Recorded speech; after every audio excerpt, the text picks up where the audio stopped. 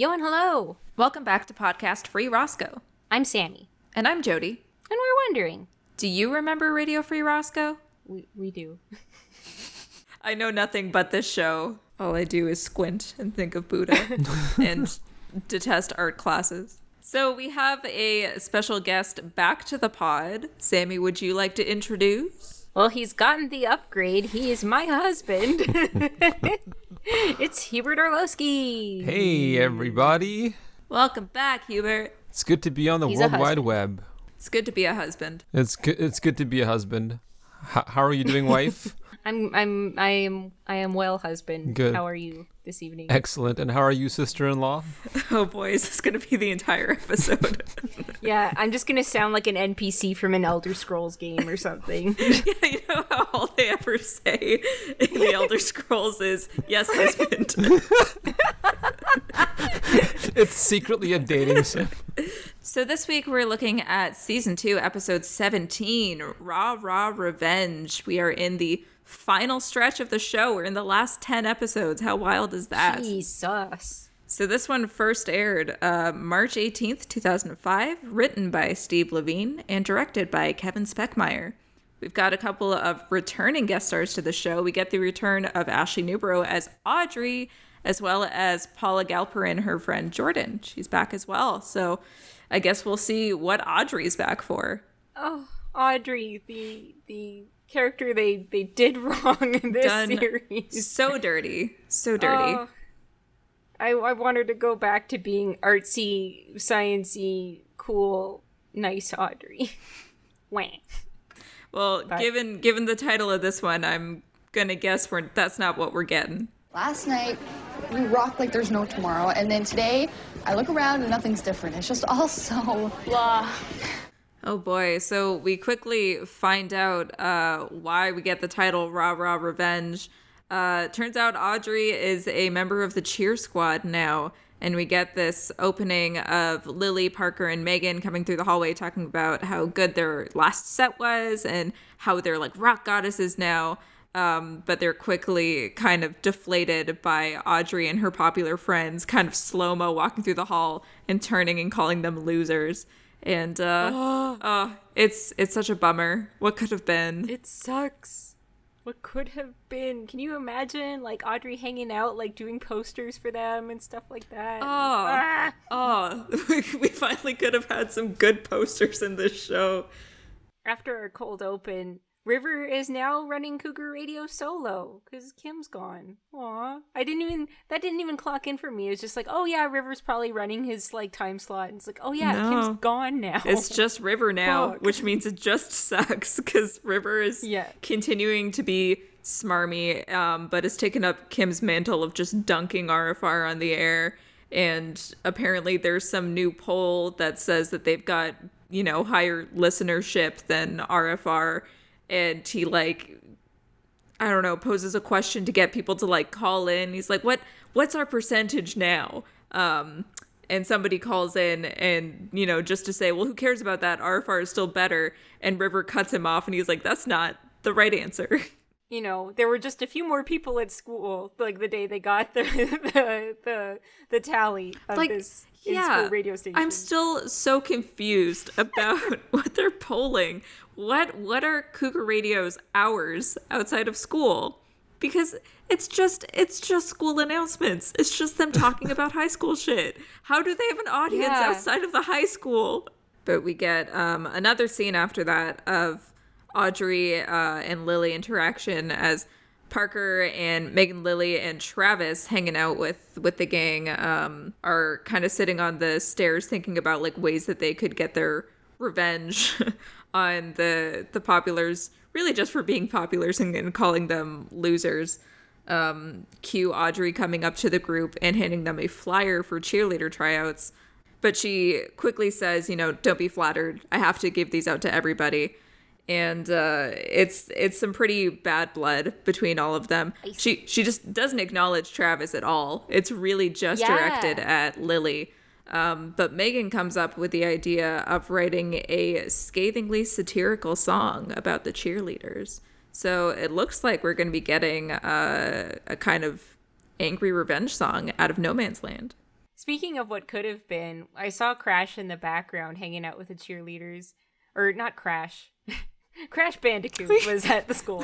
No, Crunch. Crunch the cougar. Yes. Crash Bandicoot's in the background. Yeah, remember when fuck is they did Crash? that brief... Dave Matthews Band showed up. Crash. But no, Crunch the Cougar is in the background. It just makes me think of when Travis was supposed to be Crunch the Cougar. Now that would have been interesting. Like, the tension of the head cheerleader and her ex-boyfriend being Crunch the Cougar. What?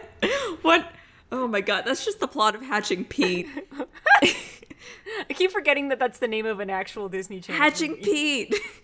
We gotta hatch Pete. I know we've got some Hatching Pete fans in the audience, but How many Pete's have you hatched? Yeah, but forget all of the potential of Audrey's plotline. Like, we really missed out on Travis's conflict and trying to balance his mascot duties with RFR. I mean, that's the real plot of the show there.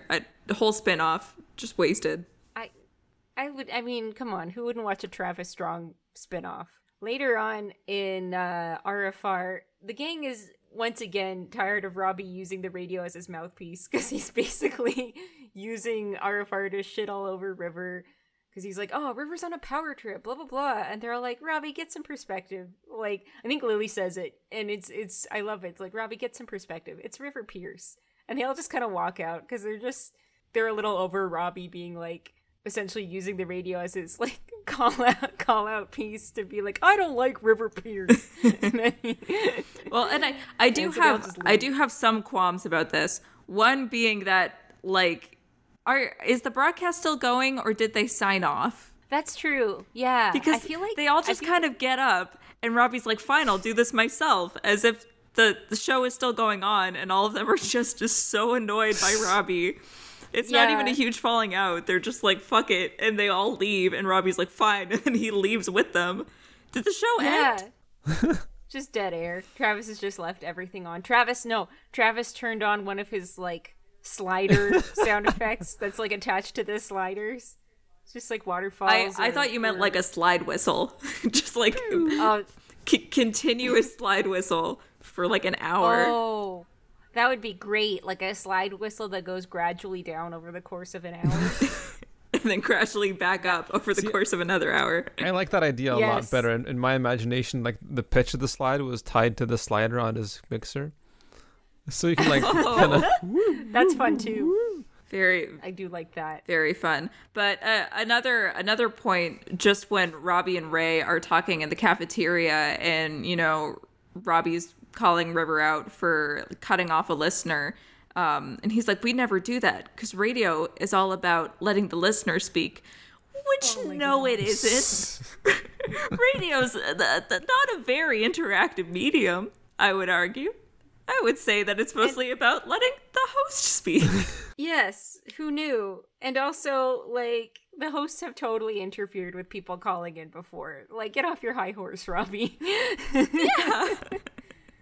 Oh, man. But it's any excuse for Robbie to pick on River. He's definitely still stinging because Kim's gone. Like, Ray even mentions Kim, and he's like, hey, this isn't about Kim. But it's, like, totally about Kim. And, yeah, just Robbie's rant, essentially, on RFR yet again. Vicious. I love it. Once we record it, we should see if they'll play it on RFR. What's the point? I'm sure the sneer leaders don't listen to RFR. So after the broadcast, we go into Lily's basement where she's showing off a song that she's written based on Megan's suggestion, and it's good fun. They're all really liking the song and trying to figure out how are they gonna actually get it in front of the cheerleaders, you know? They could try and get it on RFR, but, you know, does Audrey even listen to RFR? Probably not after the sci-fi radio play. I don't know. And Travis is like, what if we make a video? And so they're like, okay, let's make a music video. And Megan slips in again, being the genius behind this whole idea. She basically unfurls the cheerleading tryouts poster. They decide to do a music video incorporating footage from cheerleading tryouts. The cheerleading tryouts are our next scene, and we get a typically, like, I hadn't really thought much about how this is such a staple of the show, but these really goofy montages Like, we get a really fun montage of Parker and Megan and Lily trying out for cheerleading. It's not going well. It goes really weird in some places.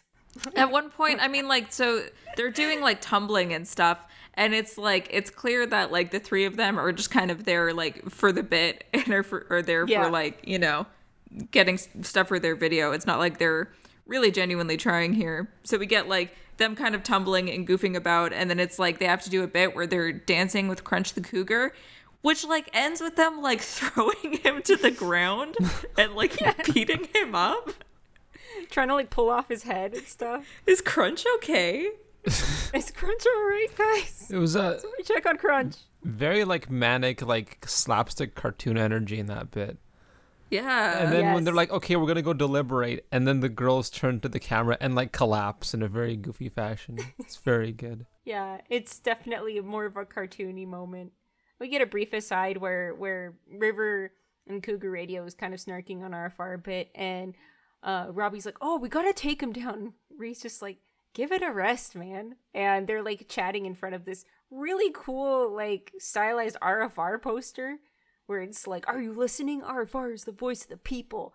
But somebody's crossed out the people and put question mark. Oh, because Robbie won't shut up. Yeah, it's a whole thing. And it's funny, like, to see, we're going back to one of Raid's classic earlier traits a little bit, where he's kind of like, he's not really into Robbie's like general criticism of the in crowd. And one thing we forgot to mention was earlier in the broadcast, in the last broadcast, they were talking off air and, you know, saying, oh, Ray, you only don't care because Grace is in the in crowd. So I guess Grace is like a popular girl too, which we haven't seen too much of. Yeah. I don't, because we know nothing about Grace. She's just like sitting at Mickey's and gets pulled into this relationship. Yeah. So I don't know. The class dynamics of high school. I don't miss it. But after that little scene, we get the results of the deliberation, which is that somehow the three of them have made the squad. So they're told that their first game will be tomorrow night, and they'll just be sitting on the stands, but it'll give them a feel for being on the team. So then Audrey and the rest of the cheerleaders leave, and everyone, like the three of them, are just kind of like looking around and, you know, looking at each other, trying to figure out what's happening. And Parker gives this whole like dramatic speech. She's like, high school drama, and talks about like how dramatic like everything is between Audrey and Travis and Lily and all of this. It's a great recap. Oh, it's so good. But Lily's like, I don't know, maybe we're taking this too far and we should just, you know, tell them that we don't want the positions. And Travis is like, well, you could go for the game tomorrow and we'd get more footage. So that's about all it takes to persuade them. Yeah, you can see Lily's still kind of uneasy about it because, I don't know, it seems pretty genuine that like Audrey and the crew were excited to have them on the team, because even though they weren't maybe the most athletic, they're like, you guys have spirit, so let's do this. So I don't know what's gonna happen. It's called an editorial, and this editorial is about how River Pierce can get away with anything just because of who he is. You can't punish someone because they're cool and you're not. So back in the station, it's like grueling to listen to. Oh my God, Robbie. The absolute worst. Just will not shut up about River Pierce. And like everyone else on the air, like the three of them are like, stop. Like nobody wants to hear this. And it isn't fair to be like, because he's like accusing River of getting people to vandalize his posters or even doing it himself. They're all like, you can't just accuse him of that on the air. Yeah. And he's like, it's an editorial. It's fine. God. It takes me right back to when they were accusing Kim Carlisle of like vandalism and stuff like that, and Robbie's like, guys, we can't do that. And it's like, but no, now it's River Pierce and Robbie doesn't like him. So. Yeah, it's very that. But we get like, you know, he kind of does a dig at Lily on the air because he hints that she's doing the same thing with this song that she's doing about Audrey. So she accused Travis to play a song, and like they you know, take off their headphones, talk off air for a few like seconds about, you know, how it's different and about how Lily's not hiding. And Robbie's like, sure. And then like 10 seconds into this song, cues Travis to turn it down. He's like, okay, here's 10 things that suck about River Pierce. How disorienting would this broadcast be to listen to? You hear people arguing vehemently, and then a song plays for a little bit, and then it comes back. But also, I mean, like, I harp a lot on the fact that there's no way that Cougar Radio can have a listenership outside of a high school. But now this broadcast has just turned into, like, these DJs insulting, like, a 17-year-old. Yes. I just want to tune in and hear people insult this teenager. You're so right. For as much as, like, it's like, oh, Cougar Radio is only about a high school. So is RFR. It's only about the popular kids. It's just the high school. And everybody is just, like, losing their minds over Robbie being awful. And then when we're going to Mickey's, this like, footage looks different to me or something. I don't know Toronto well enough, but there's, like, a little B-roll transition montage of, like, streetscapes and stuff like that. And it'd be kind of neat to figure out, like, is that in Toronto? I don't know. Could be Toronto, could be any random city filmed on a handheld camera at night. It looks very Toronto. It kind of gives you the vibe of the street that the Horseshoe Tavern's on. In Mickey's, Lily is working on some lyrics, and Travis talks to her for a bit about the music video. He says he got an in with the janitor so they can use the gym. And he just has to scrape the gum off tables in return. Do you think this is the same janitor that, like, gave kudos to Ray when he thought him and Lily were making out in a closet? Oh, 100%. I don't like that. That's a bad janitor. They said some things for the music video. As Travis is leaving, Audrey walks back in, looking very much like, kind of like, quote-unquote, original Audrey. Like, and she's acting like it, too. Like, she says, oh, hey, Trav. Like, she's actually being, like, really kind of, like, sweet. She's like, don't forget there's a meteor shower. And he's like, oh, thanks. Like, clearly caught off guard. And then she goes to talk to Lily, and she's like, I know why you're doing this. And Lily's like, you do? And Audrey's like, you miss me, and I miss you. And I know things can't be how they were, but at least we can be civil. And it's like, it's nice when we get along. And Lily's like, yeah. And they hug, and Lily's kind of like, oh, fuck. And it's sweet, and it's sad, and it's oh no. but then, you know, we get the flip of all those feelings because we go outside to Mickey's patio, and Robbie is, like, dictating aloud as he writes notes about everything that's terrible about River Pierce. Like, he's doing, like, saying one word at a time as he writes down all the things that are bad about River. You know what? Now that I'm thinking about other missed opportunities, like, it wouldn't have been, you know, this was 2005, so TV wasn't ready just yet. But there have been some looks between Robbie and River. Like, can you imagine if this turned into like a passion? Like, I mean, Robbie's just frenzied writing, and then he's like, "No, it turns out I loved him all along." It's just Robbie and Kim 2.0, really. I mean, it's the same dynamic of he's just constantly in love with Cougar Radio DJs. It's like an episode where he time travels and falls in love with Waller. That's some danger, man. So as Robbie's writing all these things about River, cue River coming to sit down with him, and he's like, Robbie, you're a fan of Question Mark. Can you do me a favor? Can you call him and tell him I don't want to fight? And Robbie's like, what? You can't. River Pierce doesn't want to fight. Yeah. Don't forget, he refers to himself as the third person. Which is one of the things on Robbie's list of things that he hates. And Robbie's like, what, are you scared you're going to lose this fight? He's not worried about losing. He's worried about the station just imploding on its own. Because it's, like, going horribly. Which is, you know, it's kind of cool of him to be like, you know what? Like, what fun is it if these guys, like, tear themselves apart? Now even his, like, quote-unquote worst enemy is telling him, cut it out, you're ruining your own station. Essentially. Without knowing that it's him.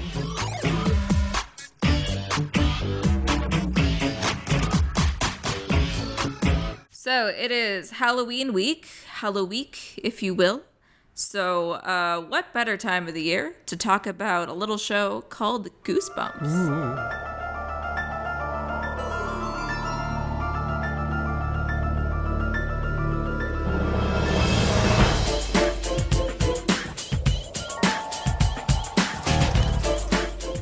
Goosebumps first aired from 1995 to 1998. It was produced by Protocol Entertainment, Scholastic Entertainment, and Gajdecki Visual Effects. So Scholastic. Like as in Scholastic, the one and Scholastic Fair Scholastic, right? Yeah, like a division of them.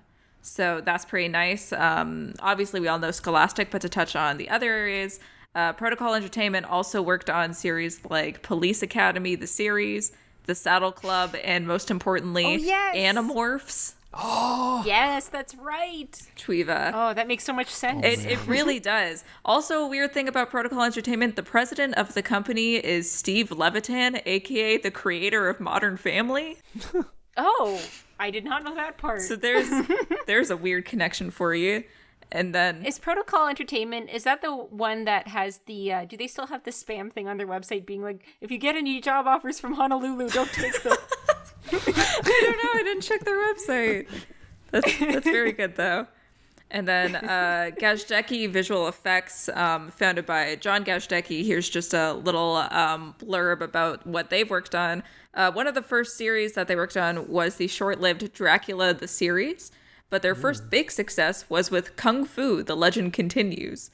Since then, GVFX has worked on various television projects such as Stargate SG-1, The Outer Limits, Goosebumps, and films such as Mimic and Bride of Chucky, among others. The company was working on iRobot prior to bankruptcy. After the company went bankrupt, Gajdecki moved to Rainmaker Studios as a visual effects supervisor, and they carried out the rest of production. Studios. Yeah, we know Rainmaker Studios. Gajdecki would continue to work as a visual effects supervisor on films such as Slither, The Hole, and Beverly Hills Chihuahua 2. Chihuahua. I guess before we delve into the crew, Hubert, do you have anything that you want to chime in on about this show? Oh, Goosebumps. RLSTNE, my favorite Wheel of Fortune letters. That's so true. It's really good. That is kind of wild. So I can't get that out of my mind. Growing up with R.L. Stine at the Scholastic Book Fair and the show. Now that I watch Wheel of Fortune occasionally when it's on TV, it's always freaking R.L. Stine, the free letters. That's all I can think of. It's like he paid in order to he has somewhere. There's buried in there that he paid to have that happen. Yes. I wasn't a big fan of the main series of books, but they had a sub-series called Create Your Own, Choose Your Own Adventure books, where it would still be a horror thing, but you could choose. I think there was one path out of the 20 or 30 branching paths where you actually did survive. And in every other one, you'd end up locked in a walk-in freezer or just drowning. And they had terrible scenarios, and it's as a kid you were just oh, spooky, and now it's why are we, I don't know, for me now it's kind of it's one part goofy and one part just kind of gross out. It's not even spooky, it's just kind of that's just gross.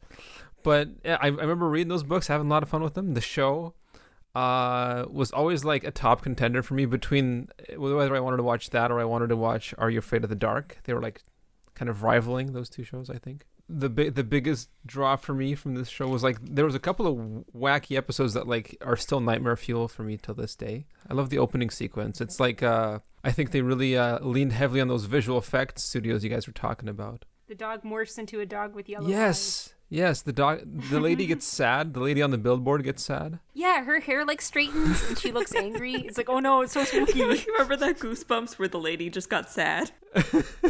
Yeah, the lady just got sad and her hair wasn't wavy anymore. but the ultimate pinnacle of achievement from that whole opening sequence is in the soundtrack is a little sound bite where the main motif of the melody is played on, as Sammy describes it, a dog keyboard. Yes, where they go hope, hope, hope, hope, hope, hope. And I think it's actually when the dog's on screen too. Yes, it's very well timed. But yeah, there's this recurring thing in the books, and it's kind of in the show too, where they have this thing called Monster Blood. Are you guys familiar with Monster Blood? No. It's essentially, you guys know the Goosebumps logo, how it's this green slimy thing, right? Yeah. That's apparently supposed to, it's supposed to be kind of what Monster Blood is. It's this green ooze that if it touches you, it eats you. Ooh. So very, very spooky stuff. And there was a whole bunch of R.L. Stine books about the subject of Monster Blood. And a couple of episodes, and one of the Nightmare Fuel episodes that kind of sticks with me is one where I think it's a continuation of another episode where this kid is on the plane going back to his parents' house, and he's telling like everybody, like all his friends, like about this crazy adventure he had escaping from the monster blood. And nobody believes him. And of course, the monster blood is on the plane, and it eats everybody except for him, I think. And like he has to like at one point sneak into the luggage, the overhead compartments of the luggage, and like crawl through to the other side of the plane inside the overhead compartments to get away from the monster blood. It's very silly, very goofy, but good quality spook content for Canada. Is it like a sentient liquid then or something? I think so, like... yeah. Like you've seen that green slime I'm talking about, right? Yeah. Okay, yeah. That's the monster blood, apparently. It just makes me think of that infamous creepypasta, The Day of All the Blood, where it's like, and the blood went everywhere, and it got it everybody, and then they all drowned in it, and that's all I could think of. But I remember I don't remember reading Goosebumps as much, but I definitely read Ghosts of Fear Street, which was another. I don't know what the main difference was between the two, because they were both like freaky series, and I used to read a bunch of them until my mom made me stop because they were giving me nightmares. So I want to dive into the crew. So obviously we've touched a little bit on R.L. Stine, the creator of the books and the series, this being based off of his books. He's been called the Stephen King of children's literature. Stine wrote dozens of books. So he actually started in humor books for kids under the name Jovial Bob Stine. Jovial Bob. Hey, it's Jovial Bob. I love that. God. These are scary if I don't books. go into all of my meetings with my name changed to Jovial Bob, I don't know what I'm doing. Yeah, God. So he started there, and he created the humor magazine Bananas.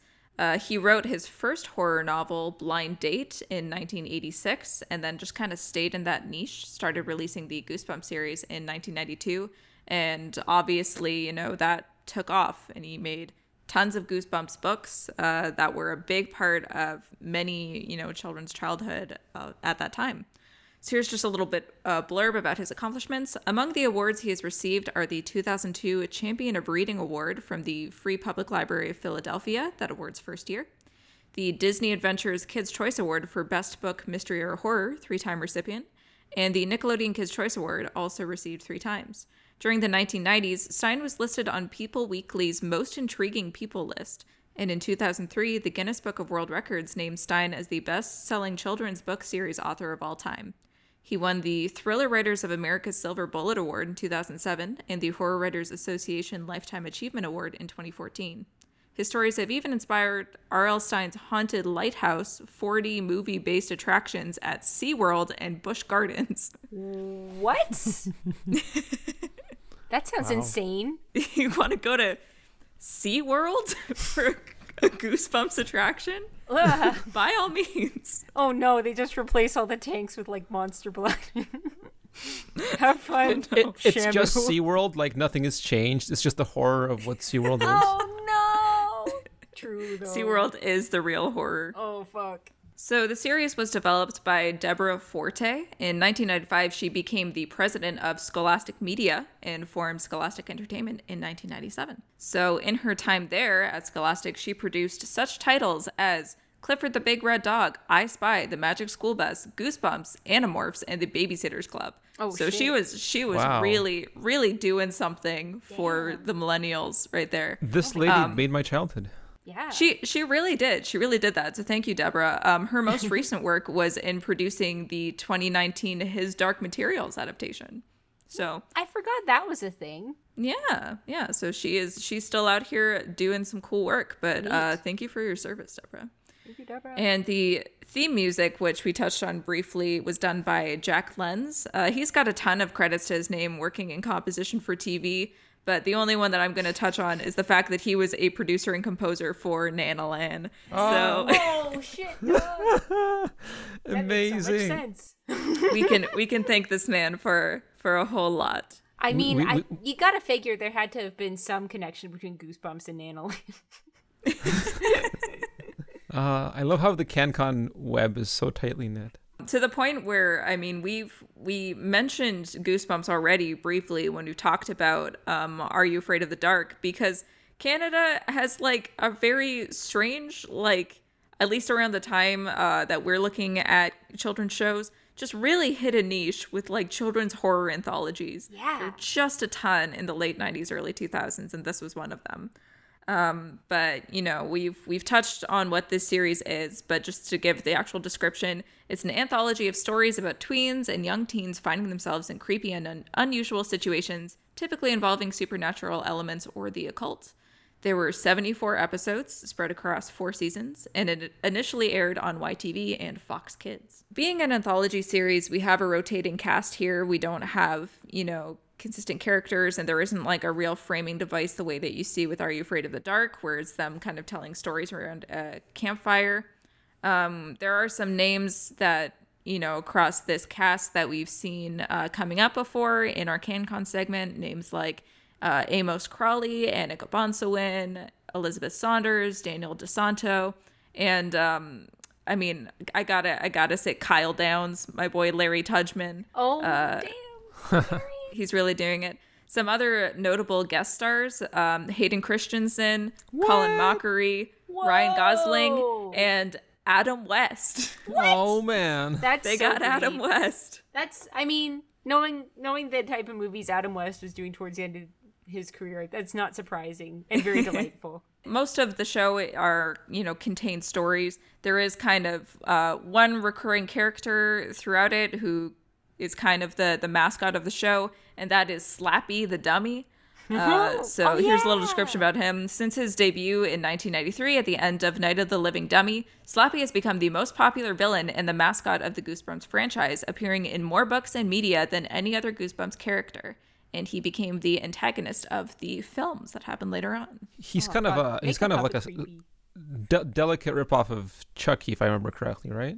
Well, he's kind of more like a ventriloquist puppet, I think. Yeah, he's more of a ventriloquist puppet. Right.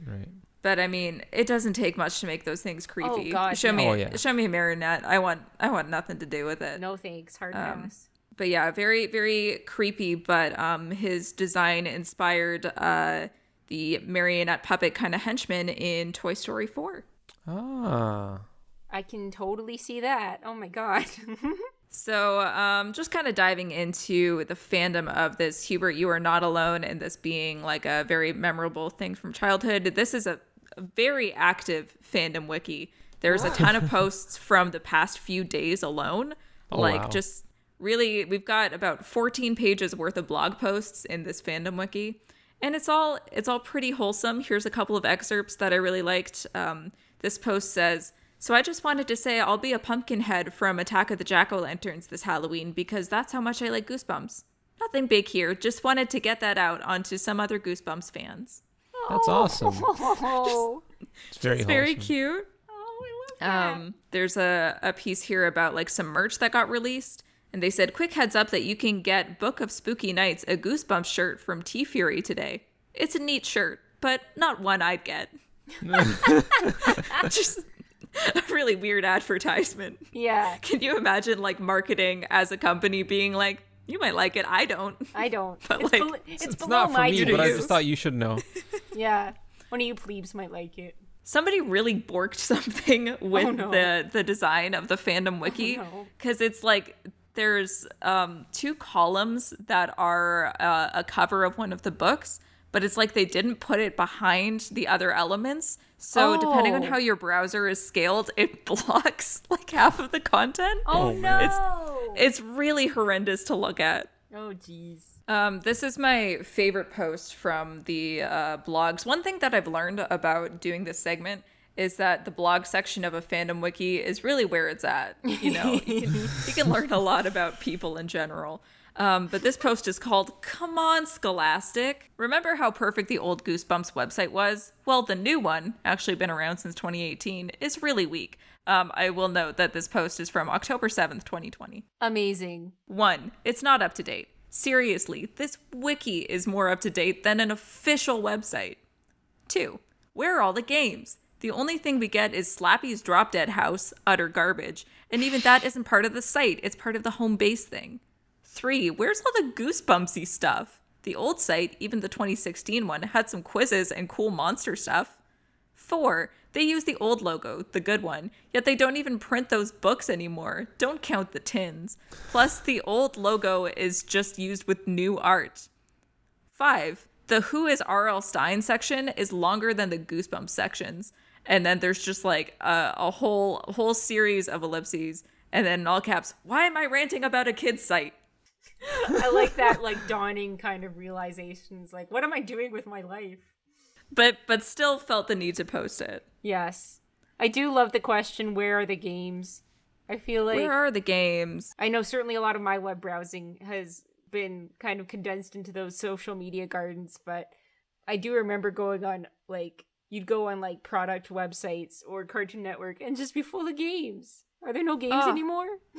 That's like that's the best. The Flash games of the early 2000s were like the biggest source of joy for so long, like all of the Barbie games. And I feel like it's actually very uncommon that I, have friends who also went on Cartoon Network, because that was like the best place for games, the Cartoon Network website. Games. People always talk about addicting games, but like, dude, you want good games, just go to Cartoon Network. So there's, just a ton of wiki and fandom posts across, that platform, across Reddit. A lot of people posting kind of their rankings of Goosebumps episodes. That's kind of one of the big things that you see coming out of this show. I did find, while looking at the Reddit, R.L. Stine did an AMA a few years ago, which is fun. I'll pop into some of the questions here.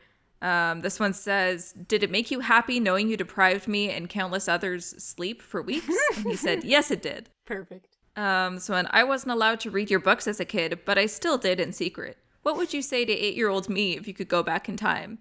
And R.L. Stine says, hand over your lunch money. Hubert, to touch on your choose your own adventure memories, this person says, why did most of the choose your own adventures end with my character's death? Was I just not good at making decisions? And R.L. Stine says, you were terrible at making decisions. I love this. Just R.L. Stine's like, yeah, hook me up with this Reddit thing so I can dunk on all my readers. So good. Yeah, he's just kind of roasting all of them, but it's very fun. My favorite post says, can you come to Toronto so I can hug you? Monster Blood 2 is my favorite. And R.L. Stine says, yes, I would come to Toronto for a hug. Maybe sometime soon. Aww. So that's cute. I mean, other things, there's a lot of people that are just kind of reminiscing. A lot of it exists within that fandom space of people talking about their favorite episodes and, their memories of the show. But one thing that I stumbled across was just a lot of Slappy fan art. No. Across Tumblr and across Reddit.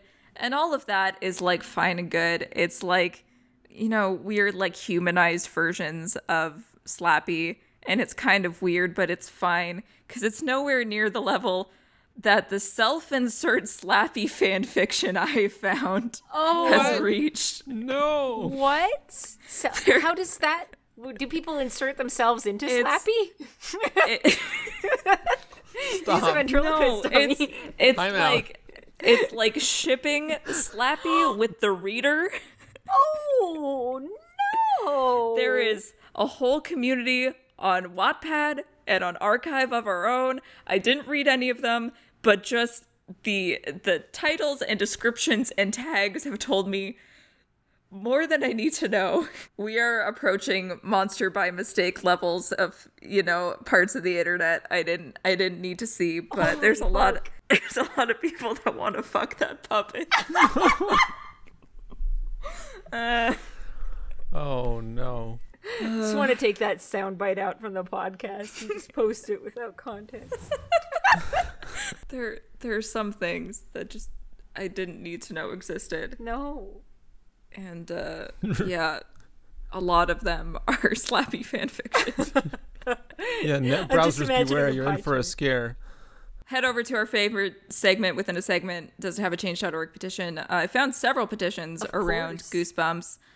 This first one is bring back the original Goosebumps covers, because people are big fans of the original art. Like, there are a lot of people that are really, really passionate about the Goosebumps book covers because they're pretty freaking cool. Yeah. So there's petitions around that to preserve that. This one, get Goosebumps www.enterhorrorland website back up for good. I don't think people understand how hosting a website works, and you can't just petition that back into the universe. I like to think it was started by that guy who posted in the fandom wiki complaining about the new website. Oh, I hope so. I hope it's the same person. We've got, kind of one that we see across most of our petitions, put R.L. Stine's Goosebumps television series on DVD. Yes. There's always people looking for DVDs. And then there's 3 separate petitions about keeping Goosebumps on Netflix because, people found out that it was going to get taken off on Netflix. And a ton of people just started a petition where you can't do that. Again, not understanding how media licensing works. Yeah. But I'm just going to read the description of one of these Netflix-based petitions.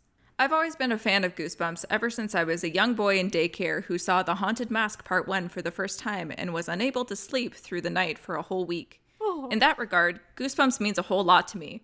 I attribute a lot of fears growing up to Goosebumps, and as a young adult, I've managed to overcome these fears and watch it regularly to prove a point to myself. This year, Netflix decided to spring on us citizens of the world the day after the spookiest night of the year that they are planning on removing Goosebumps from Netflix on November 19th, 2018. I will not stand for this. Goosebumps is far too important from a cultural standpoint, as I believe it has inspired many of the horror classics from the 2000s, as well as the 2006 Adam Sandler movie titled Click. In a world where people stand divided on almost every facet of life, I believe that we the people can stand together on the fact that Goosebumps is one of the single greatest television shows of all time.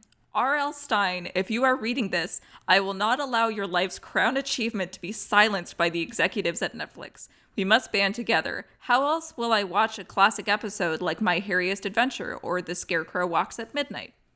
I appreciate anyone who signs this, as every backer helps. Us Goosebumps aficionados are a vocal community that will not stand to be stifled. Oh my god. P.S. I would like to point out that the 2015 Goosebumps movie starring Jack Black is underrated and very tastefully pays homage to the books and television series. P.P.S. I wasn't kidding. Adam Sandler's Click is literally based off a Goosebumps episode with the same name. I'm not entirely sure how I feel about that, but I've come to terms in my old age that I can accept it as part of the Goosebumps cinematic universe. My old age.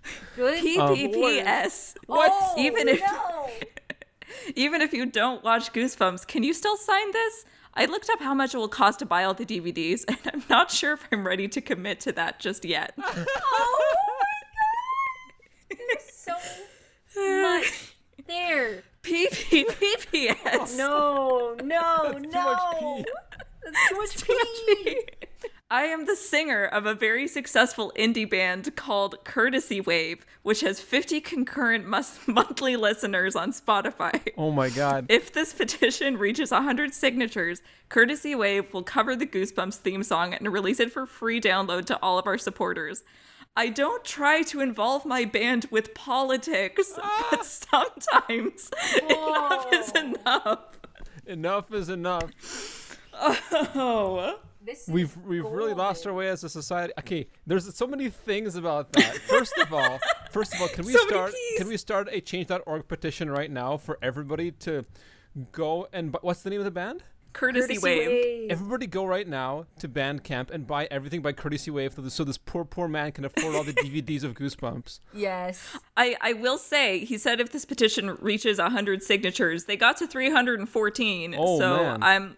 I'm looking for that Goosebumps theme cover. True. Yeah, we got to find that. That's got to be somewhere out there on the net. I was concerned by the description of the Goosebumps fandom as a vocal group that will not be stifled, because I feel like describing yourself as that generally is a bad idea. No, that's excellent. a bad thing.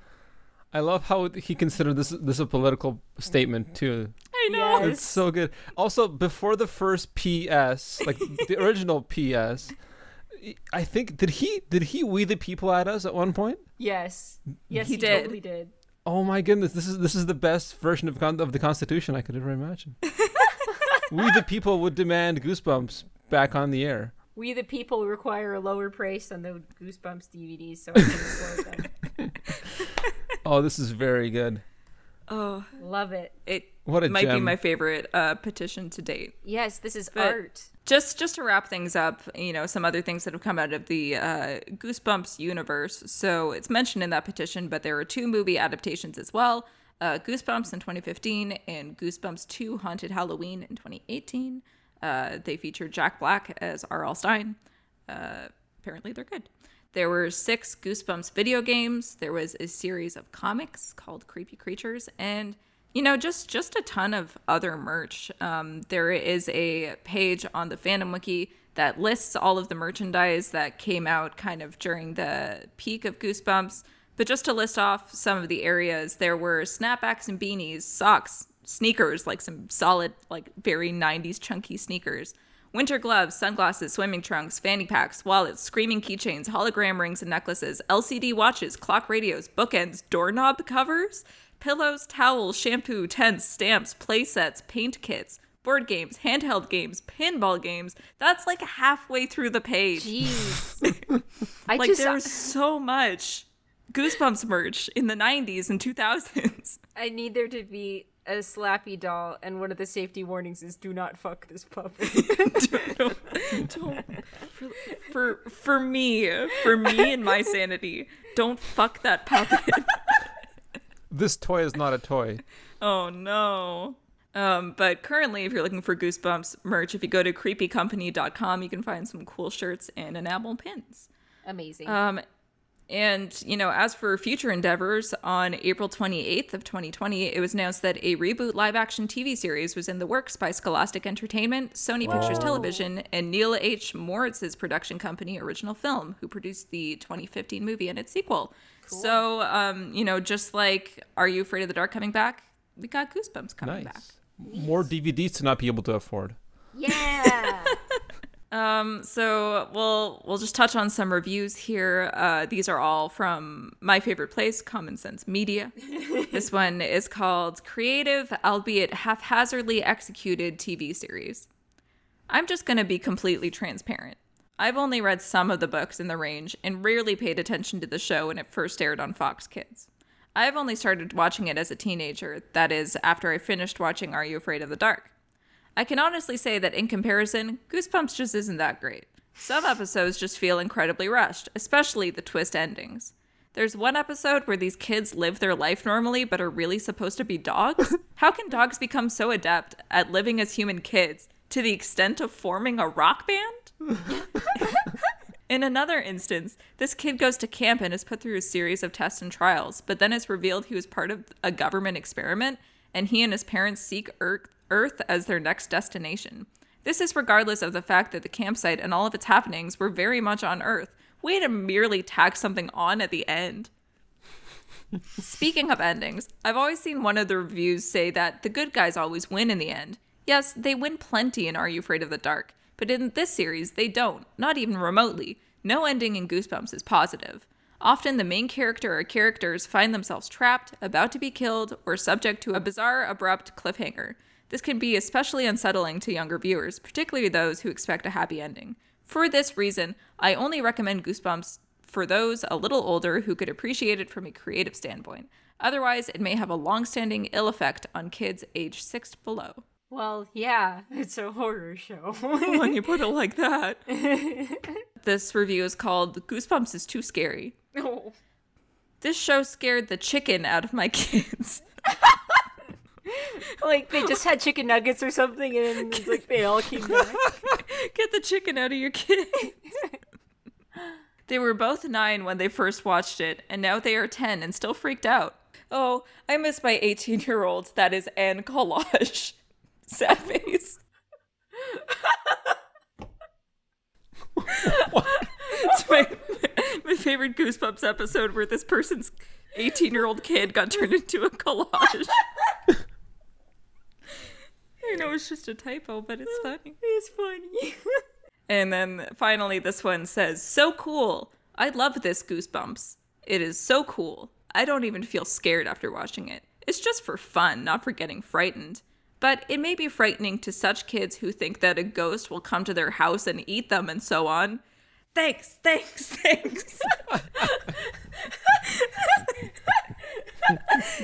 Is there any lore consistent with the fact that a ghost would eat you? Is that what ghosts do? If you wanna deflect any ghosts, just say thanks. Thanks. You say it, you look in a mirror and you say thanks 3 times. Yes. And the ghosts are like, okay, that's fine. I love how the swing of energy in that review. It's like, yeah, it's a pretty good show. It's not really scary. It's just for fun. Thanks. Like, it's just like... I also love, like, the first line of it. I love this Goosebumps. Like, Yeah. it feels very much like that Gabe Gundacker video of, like, what is this, music? Is this that music? Yes.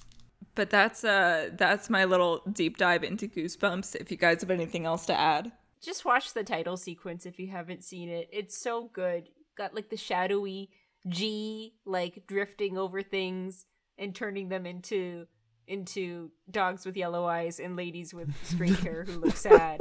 And It's just seasonal depression. I wanted to bring you the cheer handbook. Just thought it might help. Okay, that's really nice of you.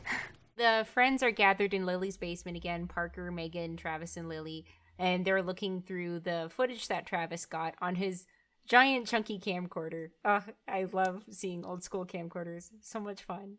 And they're kind of going through the footage when Lily's dad calls down and says that she has a visitor, and it's Jordan. And Jordan stopped by to give them the cheer handbook, and the guys quickly hide what they're doing. And she says, "Oh, I hope I wasn't interrupting anything." They're like, No, we were just gonna rehearse a new song. And she's like, "Oh, I love No Man's Land." It's like, oh. and so she gives them the cheer tryouts and says, "Okay, bye, I'll see you later." And Lily's like, "Guys, she's really sweet." And they're like, "Oh, Lily, are you gonna bail?" And she's like, "No, I'm not gonna bail." But again, we're kind of seeing Lily's moral compass being swayed a bit by a genuinely nice moment with Jordan, which kind of came out of nowhere, but it's really nice. Back in Robbie's vendetta land, Ray and Robbie Ray finally just kind of gets fully fed up with Robbie and says, "You know what? I'm not doing this anymore." Because Robbie's like, "We should have a song and some bad sound effects and we should just do full barrels at River." Like, does he just want fart noises every time he says River Piers? Yeah, just that's, oh my gosh. That should be one of Travis's slider sound effects, just a really long fart that you could just I thought you just had a really brilliant idea the way that you let that in. Yeah. And you got so excited and it was just for long it's just farts. It's just about farts.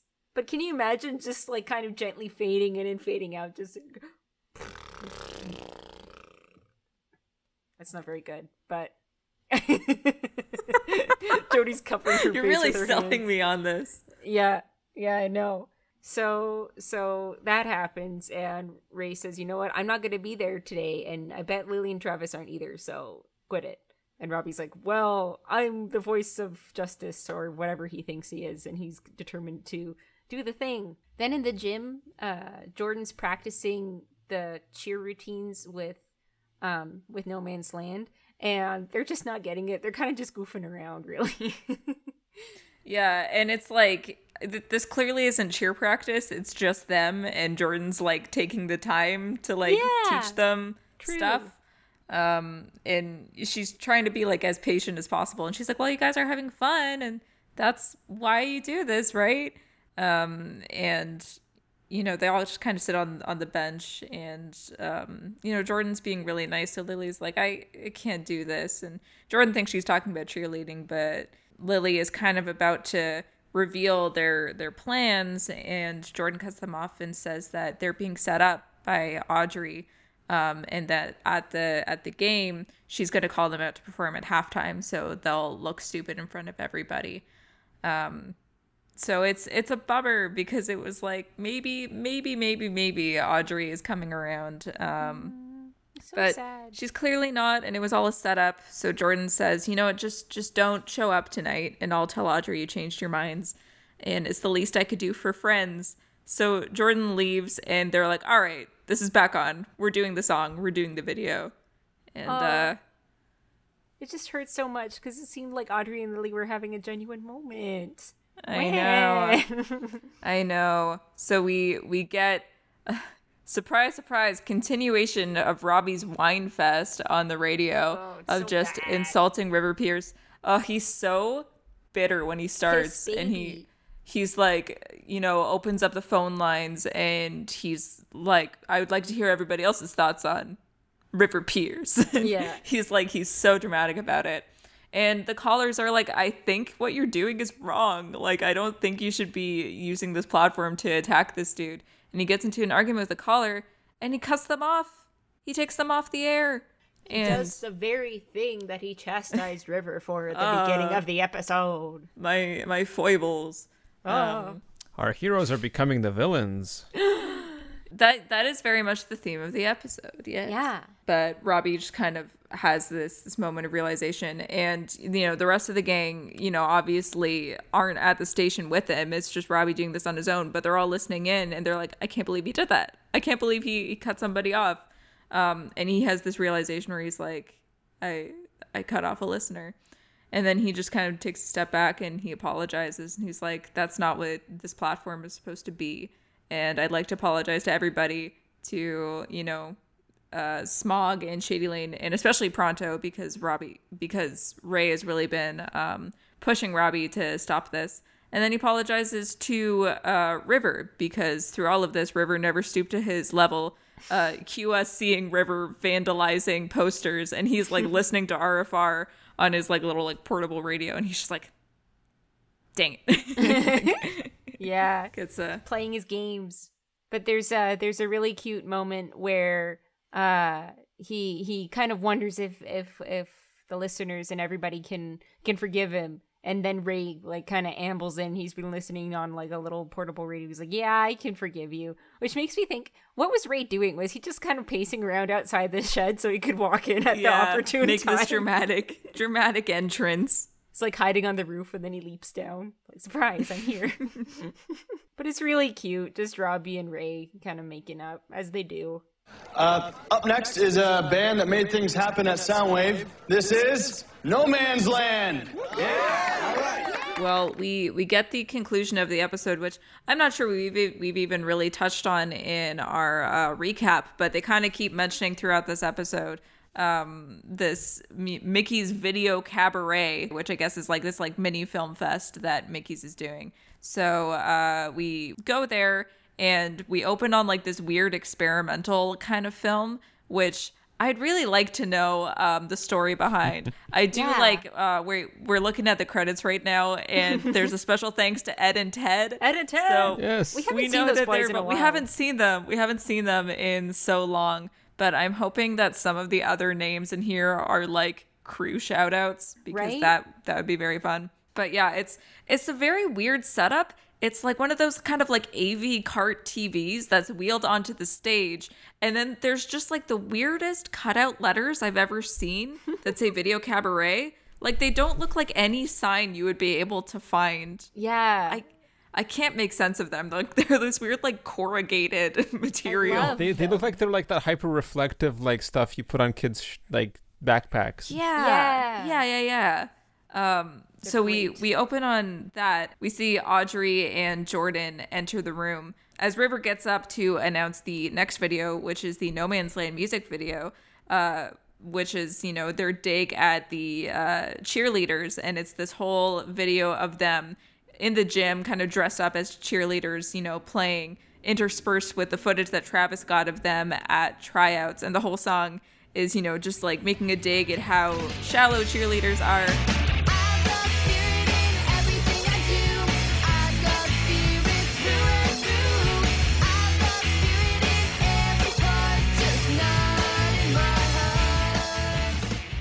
The video goes off and they're all really happy with it. They get a big round of applause. But then Audrey comes up to Lily and she's like, you just made your life a whole lot worse. And then passes by Jordan and she's like, I'm done with you, and leaves. And Lily's like, oh no, like she didn't want this to backfire on Jordan. So she meets up with Jordan outside of Mickey's and she's like, I'm so sorry. I wasn't planning to do this to you. I was doing this to Audrey. And she kind of thinks that she's like in the clear because she was like, well, it wasn't about you. And Jordan's like, but I'm one of them. And because you've done this, you're not any better than Audrey. And Jordan leaves and Lily's just kind of like left contemplating that, as inside they announce that they're like the winners of this video cabaret, but Lily can't really celebrate it. Oh my god, and that's how the episode ends. It's so sad. You're so devastated. Well, it's... Are you okay? I guess it's more of a reflective ending, but it's just a real bummer. And I'm still so mystified, like, just like the manipulativeness of that Audrey scene in the middle. Like, she didn't have to do that, and she did. And it was a setup all along. And why did she talk to Travis? And like, yeah. Well, and that's the only interaction she has with Travis throughout all of this. Like, all of this is to spite Lily. Yeah. It's like, she's not after Travis at all.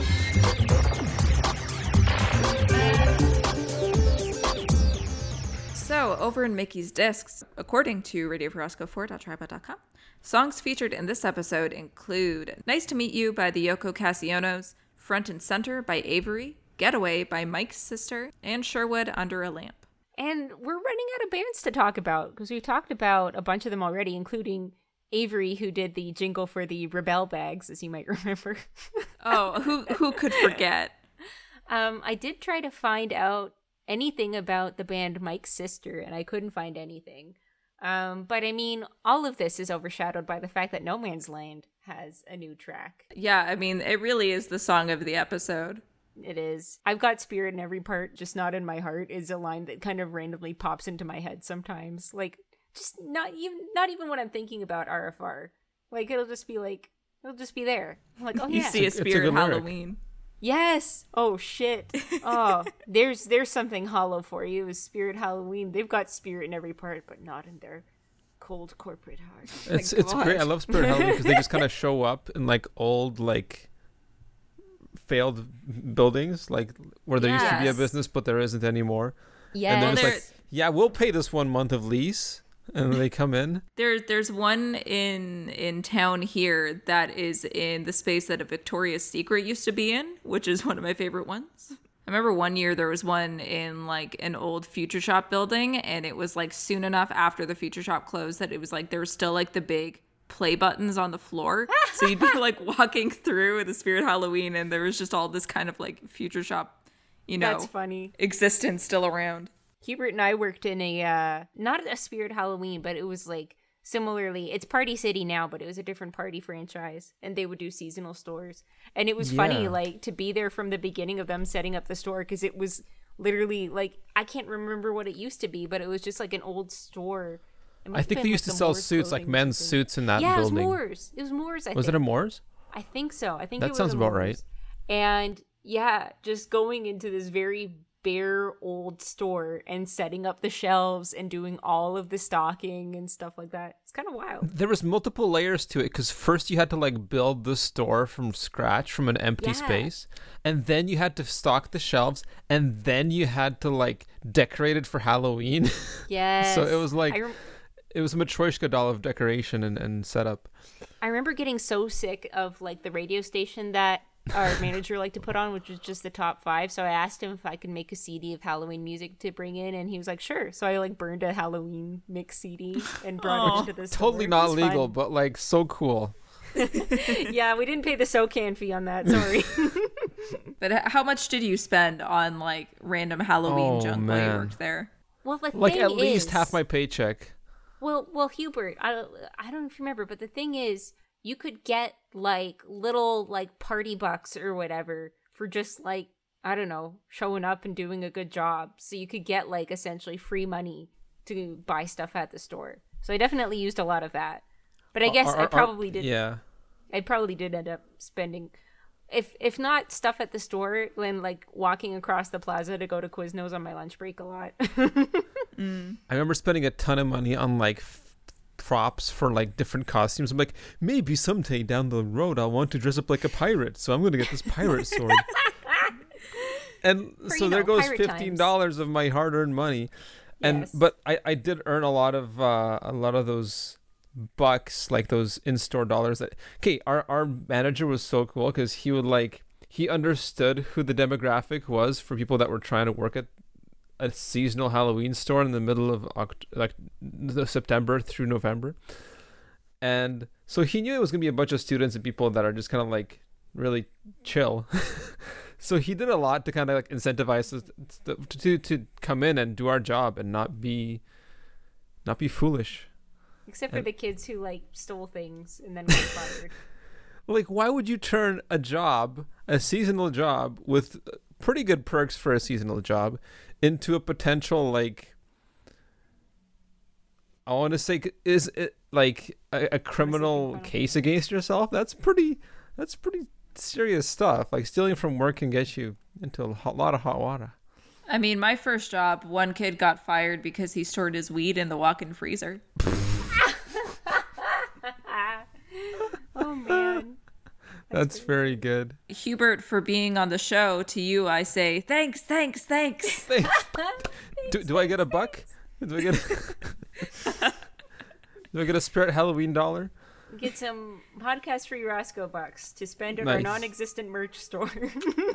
Oh man, we can't license anything. We don't have the rights. We don't. Guys, have the thanks for rights. having me on the show. It's always a blast listening in and doing those CanCon breaks. Always a blast to have you here, Hubert. And to our listenership, we're hoping all of you have a very safe and happy Halloween. Eat chocolate. Eat treats. And spoopy. Yeah, Eat spoopy. You know, it might be a weird Halloween, but there's still so many things you can do. You can watch so many scary movies, a Goosebumps, if you will. Yes. Eat that chocolate, carve them pumpkins. And a single goosebump. If all else fails, you can just close your eyes and then pretend to get freaked out that you can't see or it's very dark. What? Just try to trick yourself into forgetting how to open your eyes. And then you can have your own little Goosebumps episode of like, who turned out the lights? Just 20 minutes of like somebody sitting on the couch with their eyes closed. While the Goosebumps theme plays. Have you guys decided on any Halloween costumes? Actually, I don't know. I haven't thought about this. I have an old wizard cloak that I got from from my Halloween store job. I still have it. I might put on my wizard cloak and hat and then... You be a wizard, and I have a practice flower crown I made while hanging out with Jody. I made a practice crown for my wedding, which I didn't end up making a flower crown for, which is probably a good idea. I got to actually pay somebody to make a pretty one, but I don't know. Maybe I'll be some kind of fairy. Yeah, be a cute little fairy. Yeah. That's fun. Anything where I don't actually have to go out in public and buy things is probably the safest bet. I feel like if Hubert was a foot shorter, you could be Parker and Travis. Oh, fucking hell. Wait, weren't we saying, because we rewatched The Princess's Bride recently. Yes. And we did go one Halloween, we went as Buttercup and Wesley. And we thought, well, wouldn't it be fun to go as Miracle Max and Valerie, his wife? I keep wanting to call him Mad Max. And he's not Mad Max. Fuck. Have fun storming the castle. I would love it. Princess Bride, exactly the same, but it's Tom Hardy. Yes. As Miracle Max? Yes. That's amazing. It's Mad Max. Hubert is Mad Max. Only ghostly did. That was me trying to do Tom Hardy as Bane as Miracle Max. We went through multiple layers there very quickly. It's very good. It's one of the better impressions that has graced this show. We'll just say that. Yep, it's true. So if you're not already, you can follow us on social media. You can find us at Podcast Free Roscoe on Facebook and Instagram, or Pod Free Roscoe on Twitter. You can also send us an email. We absolutely love hearing from you. Let us know what you think of the show, what you think of RFR, any CanCon memories. You can even send us a voice clip if you want. The email is podcastfreeroscoe@gmail.com. So for now, this is Podcast Free Roscoe, signing off.